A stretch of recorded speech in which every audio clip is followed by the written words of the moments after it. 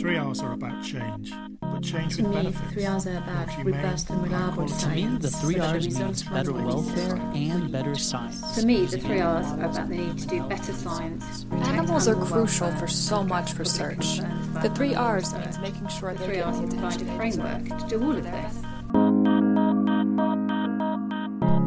It's May, and you're listening to 3-Minute 3 R's, a monthly recap of efforts to reduce, replace, and refine the use of animals in research. We don't have much time, so let's start with some enrichment. Providing laboratory animals with enrichment can go a long way towards improving their welfare. But adding things to a cage changes the environment. Could that be changing scientific outcomes too?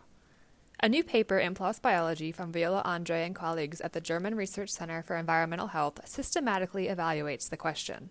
They tested 164 different parameters in 2 different mouse strains, Black 6s from Taconic and DBA2s from Charles River, that were housed in either control cages with just bedding, cages provided with a nestlet, or cages that had both a nestlet and a small shelter. Results were recorded separately for males and females, and the team also included 3 separate cohorts to measure variability.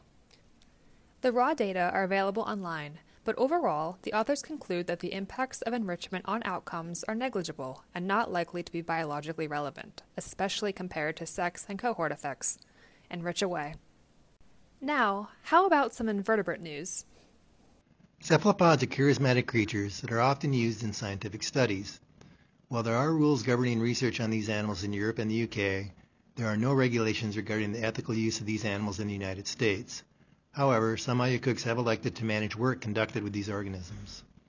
In research of cephalopods, one of 2 general anesthetics is typically used, either magnesium chloride or ethanol. An effective general anesthetic should meet 4 criteria: immobilization, blockage of pain, unconsciousness, and preventing memory of the event. To date, only the first criterion has been validated for any general anesthetic in cephalopods.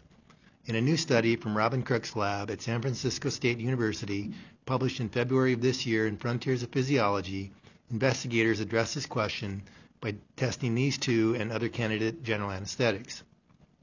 Researchers found that magnesium chloride and ethanol were effective generals, meeting the first 3 criteria, which were readily testable.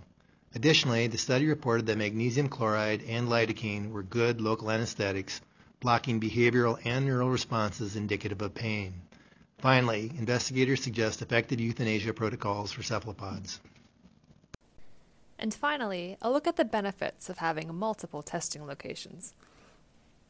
The concept of standardizing experimental variables in animal research has long been commonplace in an effort to reduce the heterogeneity and the variability of results. But that idea has been turned on its head after the recent publication of research led by the University of Bern. Using previously published experimental data from animal models of stroke, heart attack and cancer, Volkul et al. Ran computer simulations to show that repeating a small study in as few as 2 labs can provide significantly more consistent results when compared to carrying out a single larger study in just 1 lab. Writing in PLOS Biology, they demonstrated that using the same number of animals but simply spreading out the experiment across multiple sites can give this statistical benefit. The key to reducing variability appears to be increasing the heterogeneity of the study sample, not decreasing it as previously thought. This study will allow a reappraisal of how researchers address variability in animal experiments and shows that the use of multi-center animal trials has the potential to increase experimental power without using more animals. That's all for May. This podcast was produced with contributions from Lab Animal. Visit us at www.nature.com/LABAN and the NC3Rs. You can read more about their work at www.nc3rs.org.uk. Tune in next month for more 3Rs research, and don't forget to subscribe on SoundCloud and iTunes. Thanks for listening.